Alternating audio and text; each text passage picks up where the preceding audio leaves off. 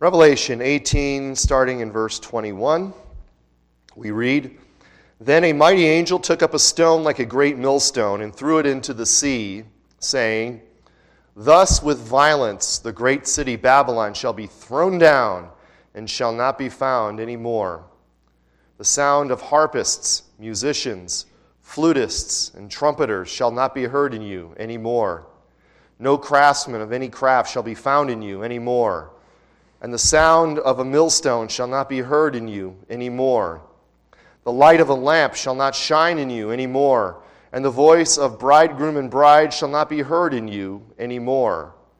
For your merchants were the great men of the earth, for by your sorcery all the nations were deceived.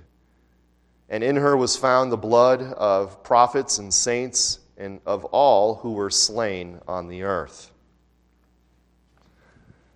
So a short passage, but a fitting conclusion to what we see so far in chapter 18, as we see the judgment of Babylon here. Babylon, that great harlot that we are introduced to in chapter 17, the mother of harlots and the abominations of the earth, the one who sits atop the great scarlet beast and who is drunk on the wine of the blood of the prophets and the martyrs of Jesus Christ. Now last time I should say, when we were in the book of Revelation, we looked at verses 9 through 20. So after Babylon's judgment, after she has been judged and God has meted on her what her works have deserved, we see a grouping, if you will, of the peoples of the earth mourning over the fall of Babylon. They're lamenting the fall of Babylon, these rich, the powerful, the influential of the world. We saw the kings of the earth, those who committed fornication, as we see in chapter 18, verse 9. Those who committed fornication and lived luxuriously, these kings of the earth who took advantage of their positions of power and authority and lived in a lifestyle that was far above what the normal people would live. We see this all the time in the world where corrupt political leaders live in a lifestyle that is far above what their citizens live in. And they're lamenting because their gravy train has gone on. It has been destroyed. Their source of their luxury has been cast down. We see the merchants of the world lament because there's no one now to buy their stuff. Babylon has been overthrown and their business has been overthrown and no one buys their merchandise anymore. They had become wealthy selling things. They had become wealthy selling stuff. And it's also something you see in our world today, right? This rank consumerism, this rank materialism as we accumulate stuff because we're told we need stuff. And then to borrow from George Carlin, you need a place to put your stuff, right? And when you move and when you go on vacation, it's like you're taking a smaller version of all your stuff with you wherever you go. We've got stuff coming out of our ears. So they lament because no one buys their things anymore. They had become wealthy. They had become wealthy and had by selling their wares to the people of Babylon. And then the third group is the captains of the sea. They lament because their livelihood is gone. They are the ones who were transporting the stuff from one place to the other. They transported all those precious stones and precious metals and expensive spices and perfumes and oils and all that stuff from all over the world. They brought it to Babylon, and now their livelihood is gone. They had become rich, of course, by transporting these goods from one place to the other. All three groups lament, and they utter the same lament. They all say, "Alas, alas, that great city Babylon, that mighty city, for in 1 hour your judgment has come." So that word alas, of course, that's the word in Greek that we translate typically woe. So they're saying, woe, woe is Babylon. Cursed, cursed is Babylon. She has fallen. She has fallen. That's what the angels said very early on. Babylon is fallen, is fallen. So they lament the fall of this great city. But the judgment is swift, right? 1 hour, a very short period of time. It's going to come when they least expect it, because Jesus warned that his return would be as a thief in the night. So all of this talk about judgment, and what we're going to see in this passage tonight, of course, is also a sort of a finalization of Babylon's judgment, if you will. All of this brings us back to the whole purpose of what this cycle of judgment we're looking at here. This is the 5th cycle in Revelation. And this whole cycle essentially is devoted to showing the judgment of Babylon. So its focus is the judgment of Babylon. This cycle which starts in chapter 17 and goes through chapter 19, verse 10. Now when I say that, these aren't hard and fast outlines. Some people will have different outlines than others. For me, it looks like the cycle starts in 17 and ends in 19, verse 10. But we see in chapter 17, verse 1, the whole reason for this cycle, because one of the angels who poured out one of the 7 bowls tells John, "Come up here, and I'm going to show you the judgment of the great harlot who sits on many waters." That is the purpose of this cycle, to show the panoply of redemptive history, focusing at the end as this world order, this world system is overthrown. As Babylon is overthrown, the great harlot is overthrown. That is the purpose of this cycle. And of course, Babylon, as we've been saying all along, is a representative of the evil world system, all of the institutions, all of the segments of society that stand opposed to God and his law. It is the anti-God, anti-Christ world that has always existed alongside the people of God, in which the people of God often find themselves living inside of, which is why in chapter 18, the angel tells the people of God, "Come out of her," just like he told Lot to come out of Sodom, how he draws his people out of Egypt. He tells the people to come out of Babylon while the judgment's about to fall on them. If you are familiar with St. Augustine, he wrote a book called The City of God, and the city of man is basically Babylon. It's everything that is of this world that is against God. And it sits alongside of the city of God, the city of man. It's not always 100% evil, right? Oftentimes, it's the idea of what is good without God. So they reject God, and they try to form their own morality. So it's not, put it this way, it's not always as wicked can be. And we know that. The Bible tells us that we are fallen, we are wicked, we are totally depraved, but we're never as totally bad as we can be. Because God's hand of providence, God's hand of common grace, always is in the picture here somewhere.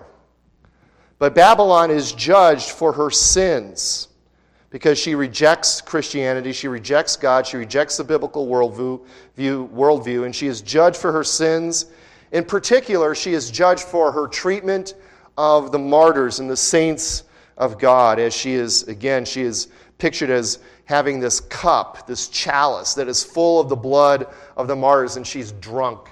She's just, living it up, drinking all of this, the blood of the saints. Now, again, with all this talk about judgment and the final judgment of Babylon that we see here in these verses 21 through 24, I do want to maybe just talk briefly about the topic of judgment in general. Because Revelation, of course, is a book that says a lot about judgment, in particular, final judgment. But there are other types of judgment that we see in the pages of Scripture. Now, I came up with a list of 6, and I was arguing or discussing with some friends. It's like, is this list complete? Should I add, subtract to them? But I came up with a list of 6 types of judgment that we see in the pages of Scripture. And you can let me know if you think I've nailed it or if I'm missing something. The first type of judgment we see in the pages of Scripture is what I call temporal judgment. Temporal judgment. This is essentially the direct act of God in judging our sins in the here and now. Okay, the direct act of God in judging our sins in the here and now. So we sin, God judges us right then and there. Okay? Think of Adam in the garden. When he sinned, God said, in the day that you eat of it, you shall die. And sure enough, Adam was cursed, Eve was cursed, the serpent was cursed. Judgment came then and there. Think also of the story of Aaron's two sons, Nadab and Abihu. They offered the strange fire in the altar of God, and they were judged right then and there on the spot. Their judgment, though, was the judgment of death. Same with Ananias and Sapphira in the New Testament. Same with Uzzah, the Levite, who was watching behind the ox cart where the ark of God was. And when it hit a rock and the ox cart was going to fall, he reaches out to touch it, and he's zapped on the spot. All of these are instances of temporal judgment. Not all of them are in the form of you die immediately. I'm just pointing out the ones that are kind of common that came to mind in the Bible as examples of this temporal judgment, a direct act of God in judging our sins in the here and now. Second type of judgment that we see in the Bible, or that I've kind of highlighted in the Bible, is something I'm calling retributive or retributive judgment. Think of the word retribution. Retributive judgment. This too is also a direct judgment of God, but oftentimes it's mediated through a person or a nation who acts as God's instrument of that judgment. So typically it's a justice type of thing, where a nation or a person sins and another person becomes the instrument of God for that, enacting God's retribution on that person or that nation for that sin. Now, in one sense, you can think of the state or the government as an arm or as an example of retributive judgment. As God sets up the state, God sets up governing authorities to act on his behalf, to carry and wield the sword on his behalf, to judge and to keep righteous. Now, that is when a government is working well, okay? Obviously, an evil government can also be a form of judgment because God gives wicked rulers to those who act wickedly.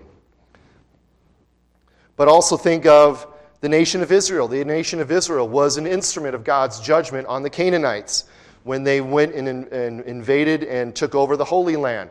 They were God's instruments. It was a holy war, which is why it's not something that is repeatable in the here and now, because they were under specific orders by God to go in and wipe out the Canaanites in the Promised Land as God's instrument of judgment on the Canaanites.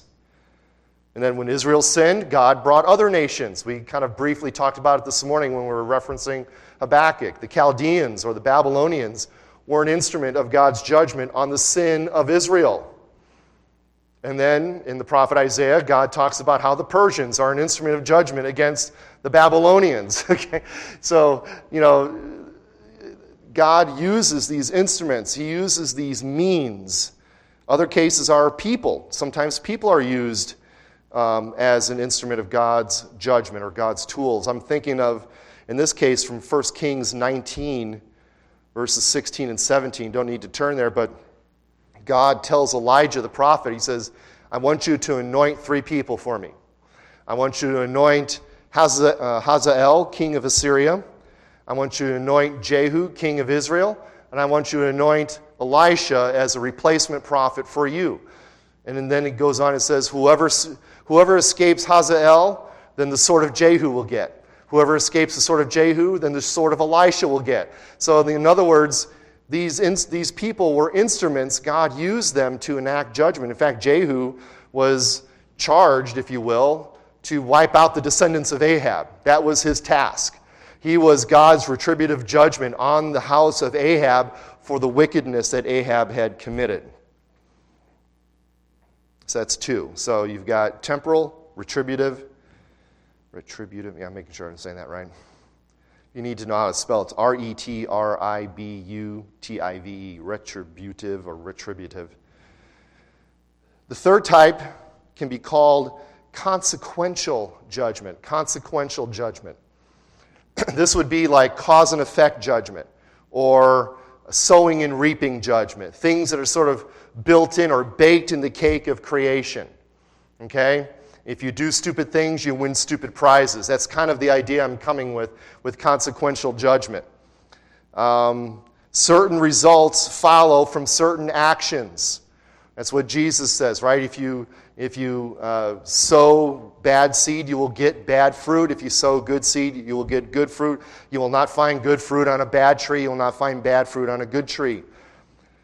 It's also, I would put diseases and natural disasters in this category as well as a result of just living in a sin-cursed world, right? It's just a consequence of being in a fallen world. You get diseases and natural disasters. But again, certain actions follow certain results follow certain actions, built-in consequences in nature. The fourth is, I had a hard time coming up with a name for this one. I'm going to call it divine withdrawal. Divine withdrawal. It's not like God withdrawing money out of a bank. This is the idea of, and I got this from a friend because I had forgotten about this. This is the idea of when God takes his hand of restraint off of people. Okay, Romans 1 talks about this, right? Because of the wickedness of men, because of their ungodliness and rejecting the truth and suppressing the truth of God that is inherent in their own hearts, God gives them over. God removes his hand of restraint and allows them to go further and further into their own sin. If you think this world is hopelessly lost, just imagine how it would be if God removed his hand of restraint from everybody. In fact, this is just a theory. I don't hold this dogmatically, but in a sense, I kind of think that might be what hell is, where we are just left to the consequences of our sin with no restraint and just living fully in our sin. And the people talk about this is hell on earth. Well, you haven't seen hell on earth. Just wait till God removes all restraints and allows you to go hog wild in your fallenness.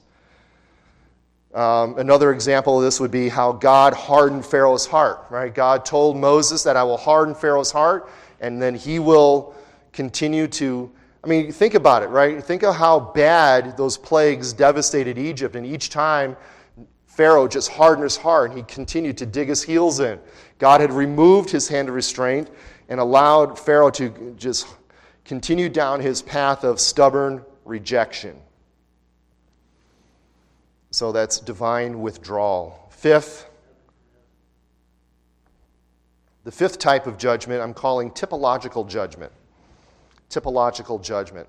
So a judgment, basically these are worldly temporal judgments that in a way prefigure or typify a more terrifying final judgment. So they're judgments that happen in time. They really happen, historically happen, but they point forward and prefigure what I'm going to eventually call final judgment.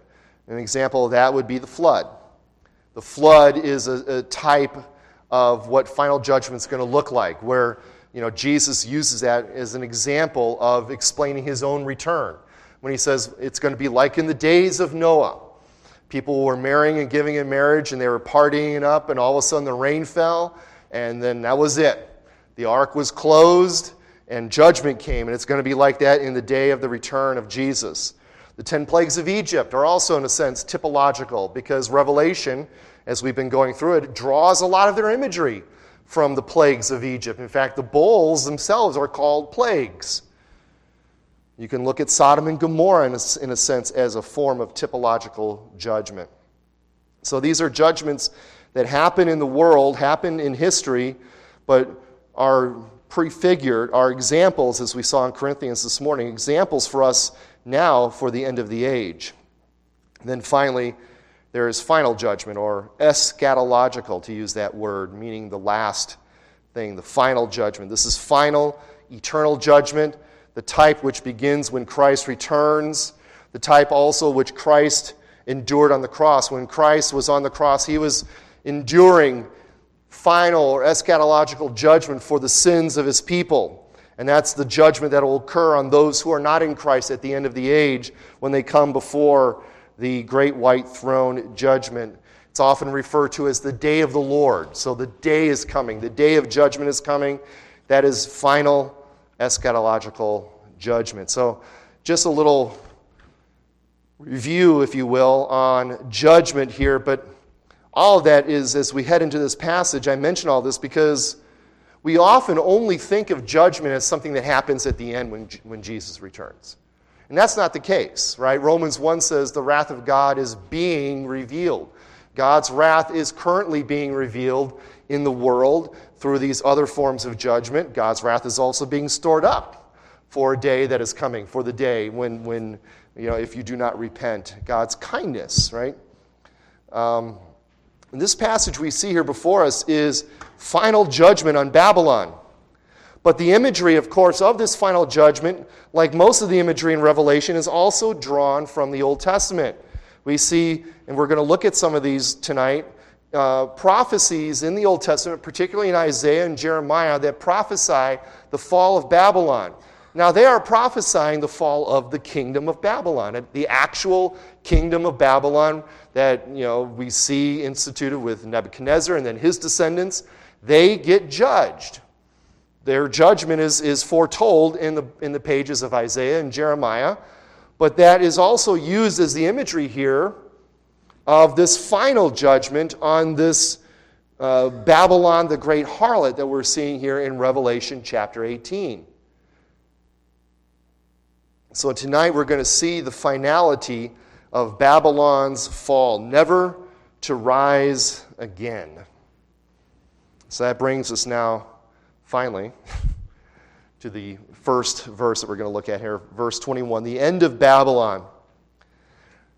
So we see here, after the angel in the previous verse, in chapter 18, verse 20, tells the people there to rejoice over the fall of Babylon, rejoice in heaven, while the kings of the earth, the merchants, and the sea masters are lamenting, the people in heaven are throwing a party because Babylon has been overthrown and vengeance has been made, and they have been vindicated for their faith. The heavens rejoice. We're going to see that again in 2 weeks in chapter 19, as we're going to see a party in heaven as Babylon has fallen, the end of the ages here, and then we're going to see the celebration as the bridegroom now comes to reclaim his bride, and they have that marriage feast. But they exult also over the fall of Babylon. And there's a great big worship service going on in heaven over the fall of Babylon. But here, this is the finality of the fall. And after we see this call to rejoice over here, we see now another angel enter the scene, a mighty angel. In verse 21, a mighty angel then took up a stone like a great millstone and threw it into the sea, saying, "Thus with violence the great city Babylon shall be thrown down and shall not be found anymore." So this mighty angel, mighty because he's taking this giant millstone. This would be like the millstones that you see in these large, grain grinding things that are actually, have to be pulled by horses, not like a hand millstone that you would use in those days. So this big giant stone, this angel then takes a stone and metaphorically ties it around Babylon and then casts it into the sea, like you would, if you were trying to get rid of somebody. You tie a cement, you give them cement shoes, right? That's kind of what's going on here. Babylon has been given cement shoes and is being tossed into the depths of the sea. And that word there, where we see, where is it, through it, it's sort of like a violent casting motion. It's cast out, like you're taking it, throwing it as far as you can into the ocean, so that it sinks. You want it to sink in the deepest parts. It has this giant stone. It's weighed down. It goes down, and it will be never to be seen again, shall not be found anymore. Again, this speaks to the finality of Babylon's judgment. It will not come back. This is it. Babylon is gone. She has used up her 9 lives, if you will, as a cat. She has no more to give. She has been gone. This is final judgment. Eschatological judgment. And we've already seen the return of Christ, if you will, in this cycle, right? Chapter 17, verse 14, in a sense, is a very subdued way of showing the return of Christ. But in that verse, you see how these, that is the kings of the earth, represented by the 10 horns, make war with the Lamb. Well, the Lamb is Jesus. So this is the final battle, right? We've seen the final battle several times already. This is this cycle's version of the final battle. They make war with the Lamb, but the Lamb will overcome them. Why? Because he is Lord of lords and King of kings. That's why. And those who are with him are called the chosen and the faithful. They should also be called the spectators, because they're not going to enter into this battle. Right? When we see the final battle in chapter 19, at the end of chapter 19, all Jesus has to do is what? He just opens his mouth, right? And the sword of his mouth, the word of God, comes out and slays everybody. He's got the retinue behind him, but they're just there sort of to cheer him on. They're like cheerleaders as Jesus comes and wipes out everybody. So we've seen the return here of Christ already in this cycle, as the kings of the earth, attempt to make war against the Lamb. And every time we see this last battle depicted in Revelation, it's always very one-sided. You see all of the power of evil concentrated against Jesus, and then Jesus just sort of emerges victorious without breaking a sweat. Sort of like I'm doing here. I'm kind of breaking a sweat in here. It's a little toasty, but it's an effortless victory on his part. But when Christ returns, that marks the end of the age, and after that comes judgment. After his return comes judgment. In Matthew 24, verse 30, when Jesus is talking about his own return, he talks about how he will return, and all the tribes of the earth will mourn, and they will see the Son of Man coming on the clouds of heaven with power and great glory. So Jesus talks about how he returns in the clouds of heaven, just as he was ascended out of the earth on the clouds of heaven. The angel said, "Why do you stand here, men of Galilee?" Looking up, he's going to return in the very same way that he left. So here he is, returning on the clouds of heaven, using that imagery of the Son of Man in Daniel 7. He returns on the clouds of heaven, and everyone is mourning as he comes with great power and glory. And then Jesus goes into a couple of interludes here, as in verses 36 to 51 of Matthew 24, he talks about the suddenness of his return. And then he tells two parables that sort of illustrate the suddenness of his return and how we should be ready and prepared when he returns.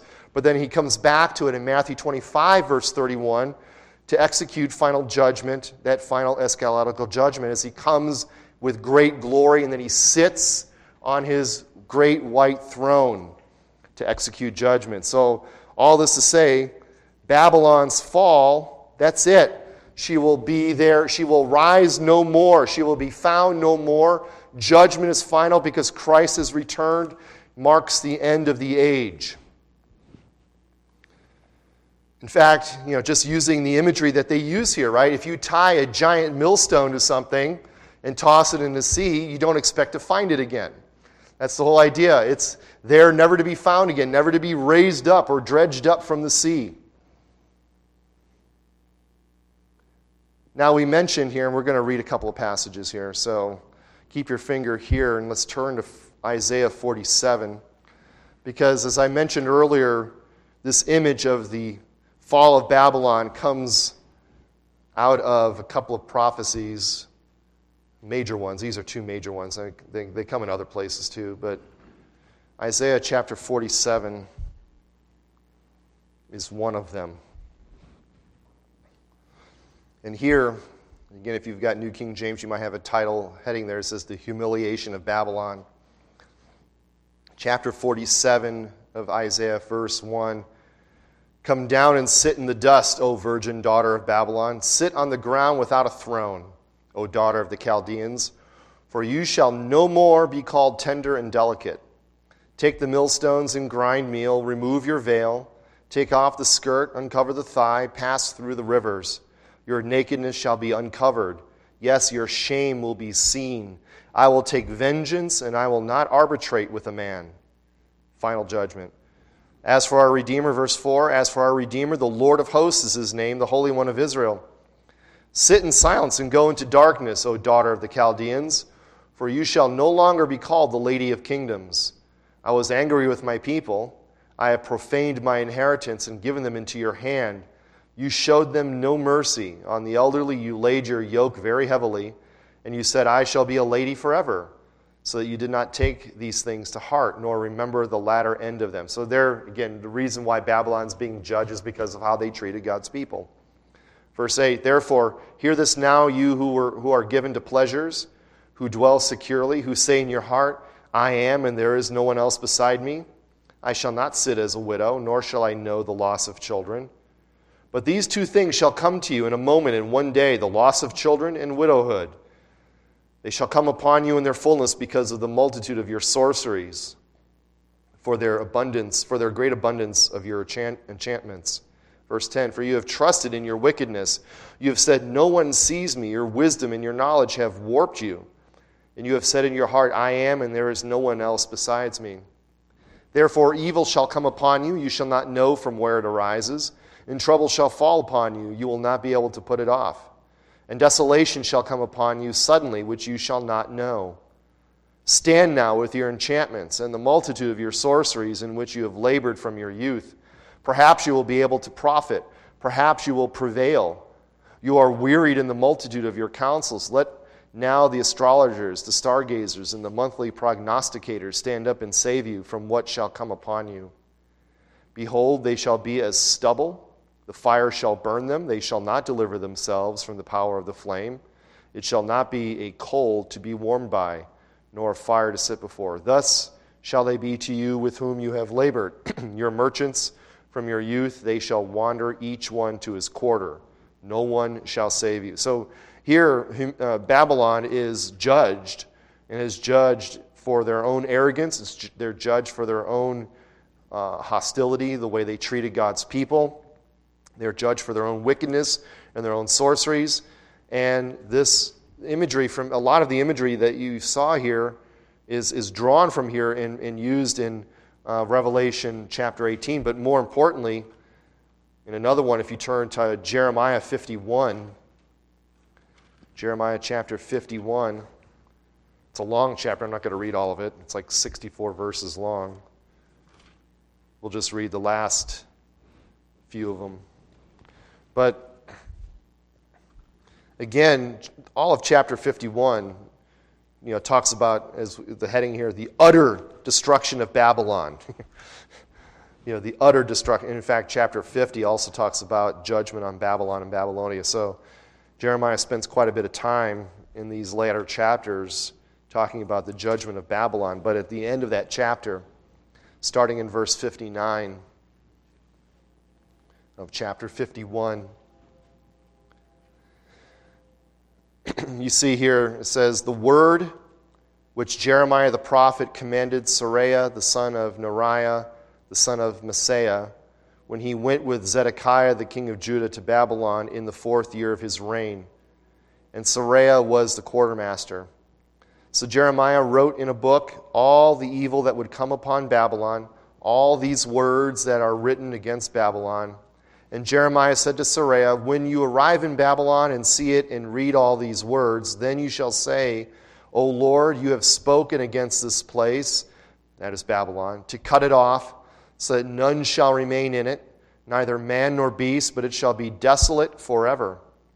Now it shall be, when you have finished reading this book, that you shall tie a stone to it and throw it out into the Euphrates. Then you shall say, thus Babylon shall sink and not rise from the catastrophe that I will bring upon her, and they shall be weary. Thus far are the words of Jeremiah. So here Jeremiah talks about how this prophecy that he makes about the destruction of Babylon is written in a book, and then that book, in a sense, is sealed because it's tied up and thrown into the Euphrates. And then he says, that's what's going to happen to you, Babylon. You are going to be cast down, you will sink, you will not rise, and the catastrophe that I'll bring upon you will be complete. All these things will come against them. So these Old Testament prophets prophesy about the fall of Babylon, and we see that some of this imagery, even in that Jeremiah prophecy, how the imagery of the stone and being cast into the river is drawn here in Revelation 18.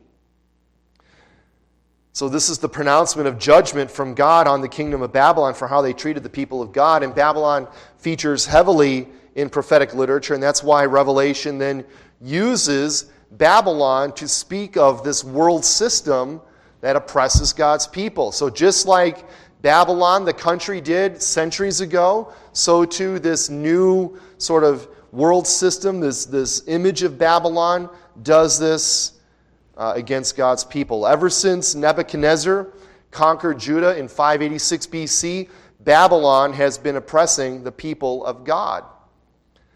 The kingdom may have fallen centuries ago, but that's why these visions from Daniel, that's why when we looked at Daniel here as a sermon series, they show all of the world's kingdoms essentially as one beast. They're all part of the same beast, this multi-headed beast. And now here we are at the end of the age. We see now finally Babylon is fallen. The final instance and manifestation of it, however that's going to look at the end of the age, I don't know how it's going to look. But whatever it is, at the end of the age, this world system will finally come to an end. She will be fallen, never to be heard from again. She has been tied to a millstone and cast into the sea to be forgotten. And then the end of Babylon comes when her power to lure and her power to seduce the people of the earth has been broken. That's what we saw earlier in chapter 18 of Revelation, verses 6 through 8. Her judgment has been described here in verse 18, or chapter 18, verse 6. The angel says, "Render to her just as she rendered to you, and repay her double according to her works. In the cup which she has mixed double for her." This is judgment. So whatever she has done is being meted out to her. And of course, in this case, double is being meted out to her. In the measure that she glorified herself and lived luxuriously, in the same measure give her torment and sorrow. For she says in her heart, "I sit as queen and am no wit." Remember that? Remember that from the prophecy of Babylon, right? Babylon says, I'm no widow. I'm never going to be childless. Well, here she is, right? "I sit as queen, am no widow. She will not see sorrow. Therefore her plagues will come in one day, death and mourning and famine, and she will be utterly burned with fire, for strong is the Lord God who judges her." So here we see she has fallen. Her judgment is described. The kings and the merchants lament over her from afar, watching her ruins burn. And now this mighty angel takes up the rubble that's left and casts into the sea with a millstone tied around her. She is cast into the sea, the end of Babylon. And with the fall of Babylon, as we come now to verses 22 and 23, with the fall of Babylon also comes the fall or the end of this age, verses 22 through 23. The sound of the harpists, musicians, flutists. I thought it was flautists. Flutists and trumpeters shall not be heard in you anymore. No craftsman of any craft shall be found in you anymore, and the sound of a millstone shall not be heard in you anymore. The light of a lamp shall not shine in you anymore, and the voice of a bridegroom and bride shall not be heard in you anymore. For your merchants were the great men of the earth, for by your sorcery all the nations were deceived. Now there's a repeated refrain there, right?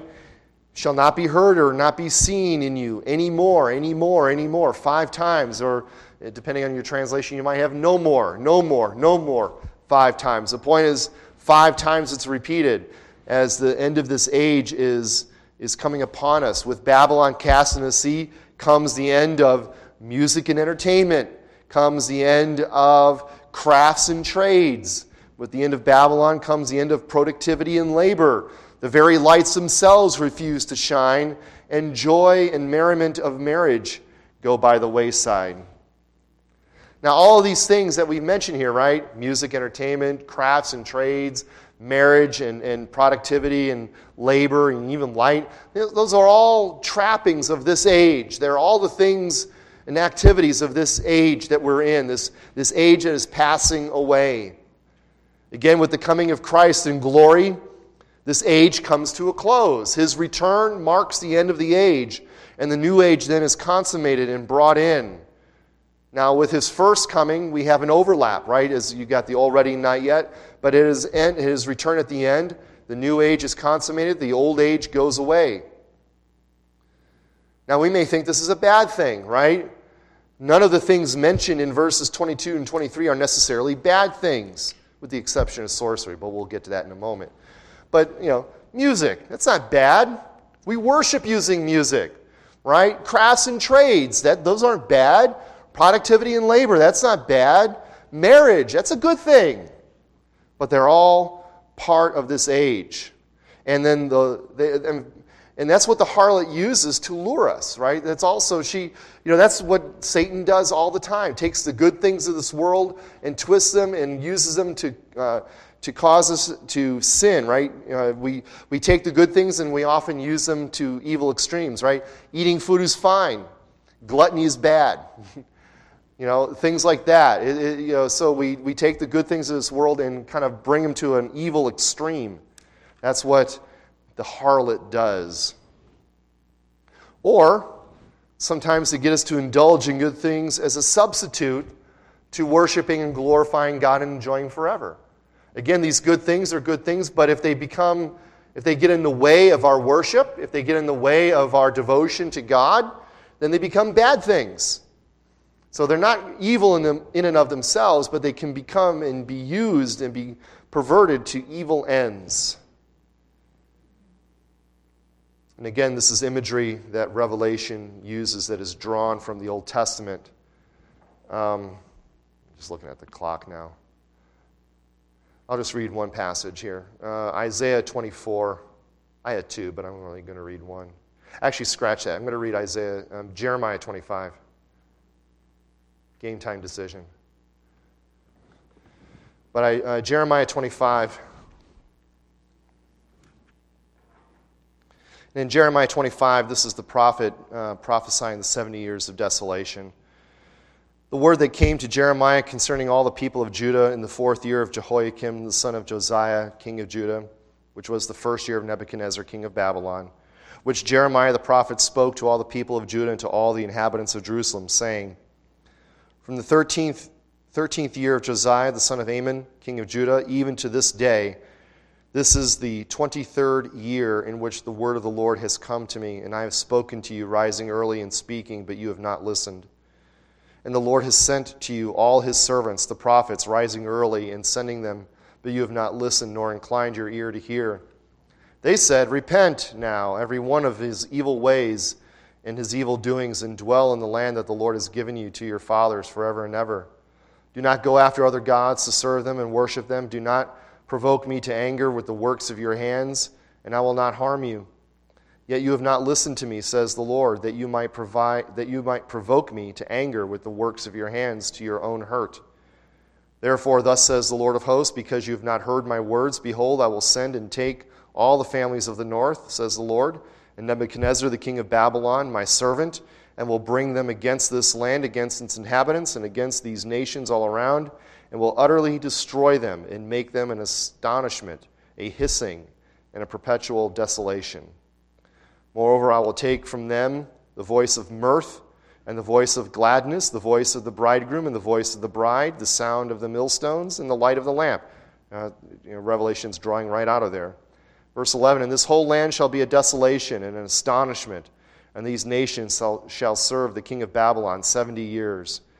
Then it will come to pass when 70 years are complete that I will punish the king of Babylon and all that nation, and the land of the Chaldeans, for their iniquity, says the Lord, and I will make it a perpetual desolation. So I will bring on that land all my words which I have pronounced against it, and all that is written in this book which Jeremiah has prophesied concerning all the nations. So this imagery is drawn out of the Old Testament as well. Now again, we mentioned last time and earlier too also in reference to the swiftness of Babylon's judgment. And that's what Jesus says in the Olivet Discourse is so fitting here in Matthew 24. You don't need to turn there. I'm just going to flip to it real quick. But Matthew 24, verses 37 to 44, talks about how swift the end will come. And we referenced this before. But as the days of Noah were, so also will the coming of the Son of Man be. For as in the days of the flood they were eating, drinking, marrying, and giving in marriage until the day that Noah entered the ark, and did not know until the flood came and took them all away, so also will the coming of the Son of Man be. Then 2 men will be in the field, one will be taken, the other left. 2 women will be grinding at the mill, one will be taken, the other left. Watch therefore, for you do not know what hour your Lord is coming. But know this, that if the master of the house had known what hour the thief would come, he would have watched and not allowed his house to be broken into. Therefore you also be ready, for the Son of Man is coming at an hour you do not expect." The return of the Son of Man, that is Jesus, marks the end of this age, and that is marked by the cessation of the things of this age that we see here in verses 22 and 23. And again, it's interesting to see even that the light of the lamp will shine no more. Now, oftentimes in the Gospels, Jesus would refer to hell as the place of outer darkness, right? And what happens in the outer darkness? You got the weeping and the gnashing of teeth, right? The people who are cast into outer darkness where there's no light. We saw this earlier too in the fifth bowl. When the fifth bowl was poured out on the kingdom of the beast, it became dark, just like the plague of darkness in Egypt. And in that Egyptian plague, it was said it was a darkness that was to be felt. I don't know how dark has to be felt, but that sounds pretty dark if you ask me. Darkness, the no light, that's a judgment thing. No light will shine. And then just a few brief words on this word sorcery, which, interestingly enough, the Greek word is pharmakeia, pharmacy, drugs. No offense, hon, but my wife works in the pharmakeia industry. The word literally means drugs, but also is connected to the occult and sorcery. Now, obviously, there's no such thing as magic, like Harry Potter, wizardry, or sorcery like you see in The Lord of the Rings or anything like that. But it is long believed that magic and sorcery is often demonic activity. It's either that or it's sleight of hand, like in the case of the magicians in Pharaoh's court. They were able, up to a point, to mimic and copy what Moses was doing. Now, it's believed maybe they were using demonic powers, or maybe they're just using sleight of hand. We don't know for sure. But we do know that at some point they came up to Pharaoh and said, "We can't do that." Moses did something, and the magician's like, "That's beyond our ability. I don't have enough cards up my sleeve or enough rabbits in my hat to do that one." But we also see this in 1 Samuel, in the instance of the witch of Endor. If you know that story, the witch of Endor, right? Saul, who has banished all the mediums from Israel, goes in disguise and finds a medium. Now, these are typically witches or witch doctors or whatever who they tea leaves. They read the tea leaves or whatever. They cast the bones or whatever to predict the future, right? And so Saul goes in disguise and says, I need you to call up Samuel. And after a little discussion, she does her thing, and then Samuel pops up. Now, it says that she's astonished. So I'm guessing that was really Samuel, and that she didn't actually know that she could do that. In other words, I think she was a fraud, but God used it to bring Samuel up to talk to Saul one last time. But anyway, magic, sorcery, all these things, these are used. These are used to deceive and to draw people away from God, right? The false prophet uses magic tricks and sorcery to draw people away from God. So all these things are gone. That's the point. All these things are gone as the end of the age has been closed, as Babylon is cast into the sea. The things of the end of the age are gone. And then finally in verse 24 we see the end of vengeance, if you will. We saw this again last time as well in verse 20, as God has now avenged us, that is the people of God, on Babylon. And here in verse 24, we see the reason for this decisive judgment on Babylon in verse 24. "And in her was found the blood of prophets and saints and of all who were slain on the earth."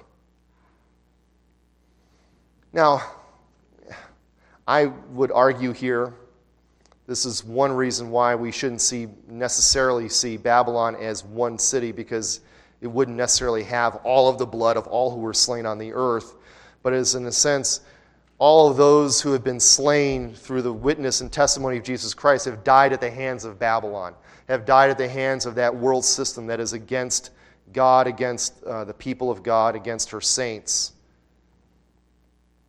Wherever you see the church under persecution and people dying for their witness, That's part of Babylon. Now, when John is writing the book of Revelation here, Rome is the Babylon of John's day.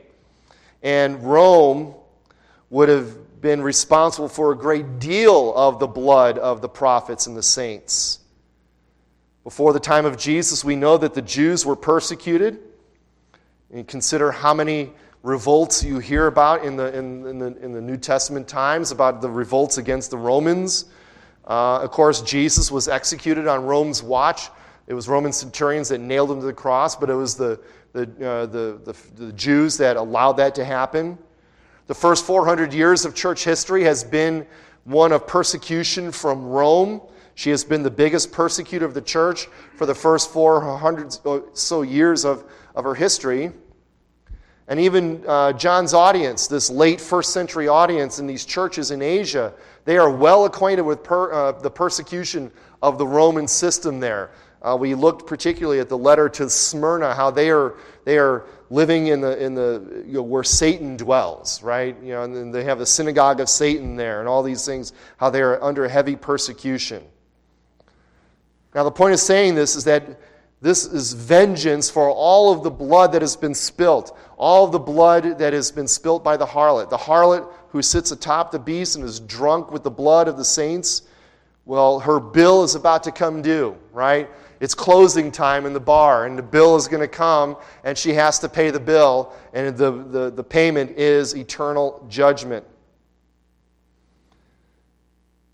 Again, and we saw in Revelation 18:5, we see here that her sins, Babylon's sins, have reached to heaven. They have ascended to heaven, and God has remembered her iniquity. God doesn't forget, okay? God doesn't forget. He is omniscient. He will not forget anything.